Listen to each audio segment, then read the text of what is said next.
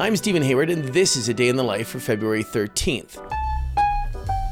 It was on this day in 2000 that Lucy and Linus, Snoopy, and of course Charlie Brown made their final appearance.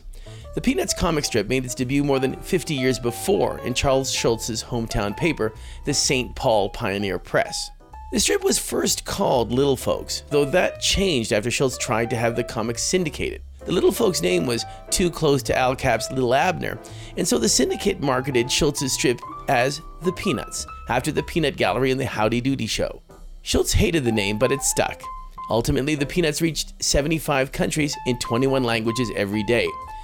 There were also the television shows, of course, and the first of them, a Christmas special, featured a composition by pianist Vince Guaraldi called Linus and Lucy, which would eventually become the Peanuts theme song.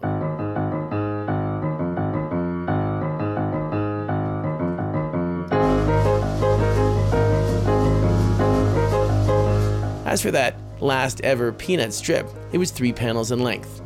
Charlie Brown answers a phone call from someone looking for Snoopy. "No, I think he's writing," says Charlie Brown into the receiver. The next panel shows Snoopy sitting at his typewriter writing a letter that begins, "Dear friends, I have been fortunate to draw Charlie Brown and his friends for almost 50 years. It has been the fulfillment of my childhood ambition." Filed with the papers more than 2 years earlier, the strip ran the day after Schulz died. And the rest, as they say, is history.